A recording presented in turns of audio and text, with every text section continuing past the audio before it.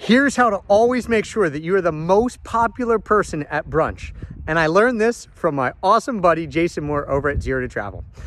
So we were out to breakfast, brunch with a few friends, and everyone's looking through the menu and they're deciding what to order. And Jason says, hey, how about we get some table cakes?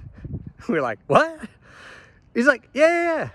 How about I order some table cakes? And we're all looking at him again like, well, what are you talking about? What are table cakes?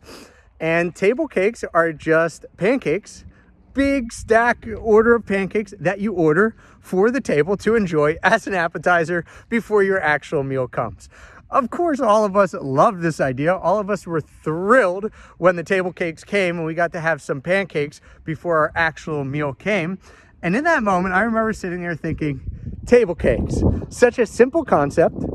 It's always going to make you the most favorite person at brunch. If you're ordering and paying for table cakes for the table, everyone's going to love you.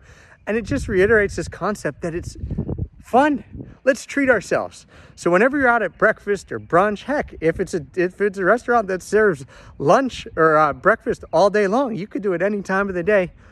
Order yourself some table cakes, order the table some table cakes so that you could A, be super popular, and B, treat yourself to something that we all want to have.